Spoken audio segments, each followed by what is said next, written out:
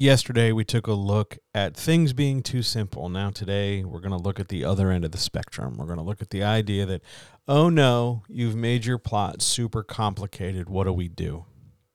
The good news is it's a lot easier to uncomplicate and dissect a plot than it is to take a simple plot and beef it up. Because generally, to beef a plot up, to add to it, to make the simple less simple, you have to start bringing in other external elements, even if that external element is something character-based. You have to add. Here, though, when something is complicated, we start pulling away. We start cutting, not just cutting individual challenges like those 3 chapters where we had to impress somebody's grandma, but we also cut bigger, larger, overarching pictures, like the character's subplot about not believing in themselves when they already had a subplot about making sure they were popular or well-liked. You don't need so much. And I think that's a really important element to talk about when we talk about plot complication. So often we think your plot has to do a lot. It has to cover all these themes. It has to bring up all this stuff. It has to take up so much space. It has to develop the character in a not boring way. It just needs these things in the same way that like a house needs all these rooms. It needs all this furniture.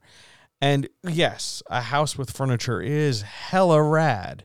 And yeah, a story with a lot of moving parts and a lot of interconnectedness is great, but those are not needs. Your story is going to be just fine if you don't have, an evil twin and an evil stepmother and family drama and a civil war and a romance subplot and corporatocracy and whatever else. You don't need all those things. You don't. It doesn't mean you're not a good writer if you exclude them. It doesn't mean you're bad or wrong. It just means your plot doesn't need that.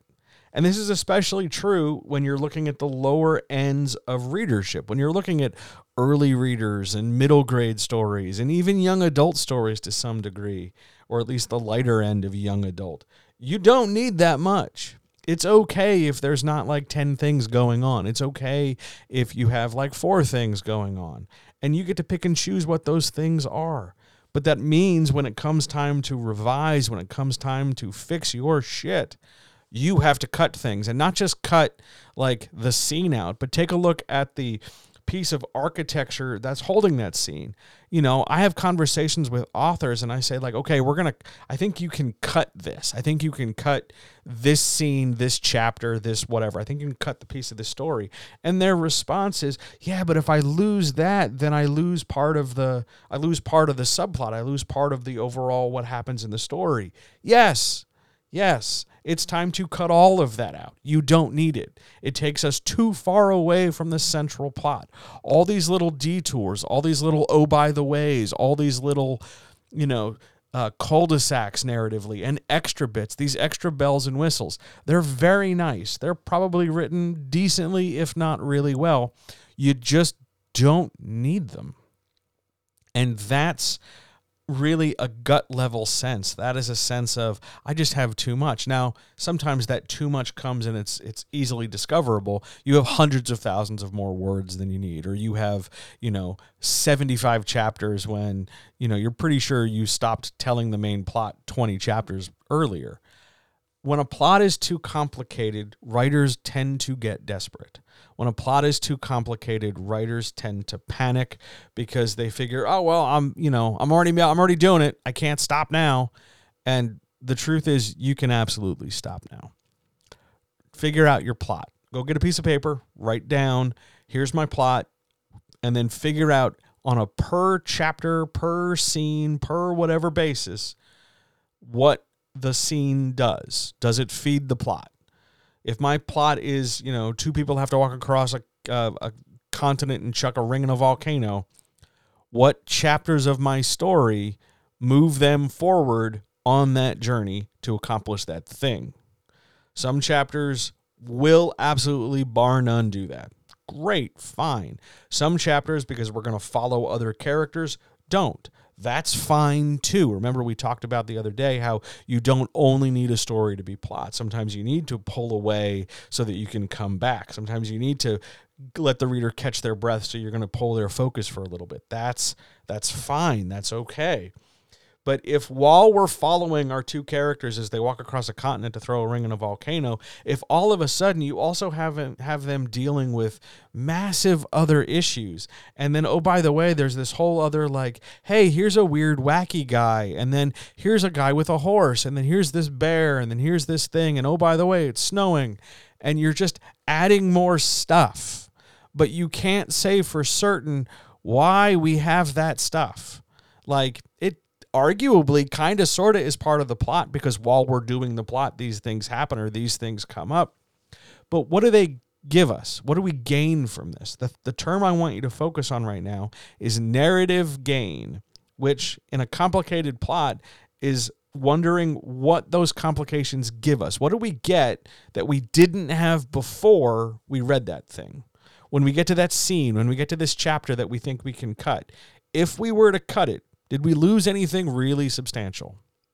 Well, yeah, we lost the stuff that happens in the scene. No, don't be circular in your logic. Don't be obvious with it. Think about it. If we were to delete this scene, delete this subplot, delete this conversation, delete this paragraph, delete this whatever.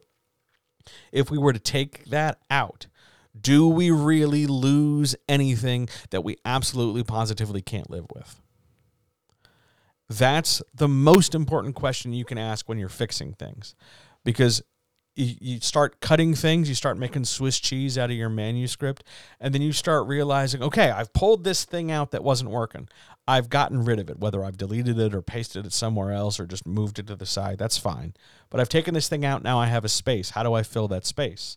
You can either collapse it and get rid of the space just by deleting some lines and shortening the manuscript in some way, shape, or form.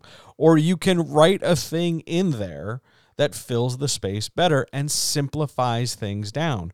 You can cut Tom Bombadil from The Lord of the Rings, and you're not really losing anything.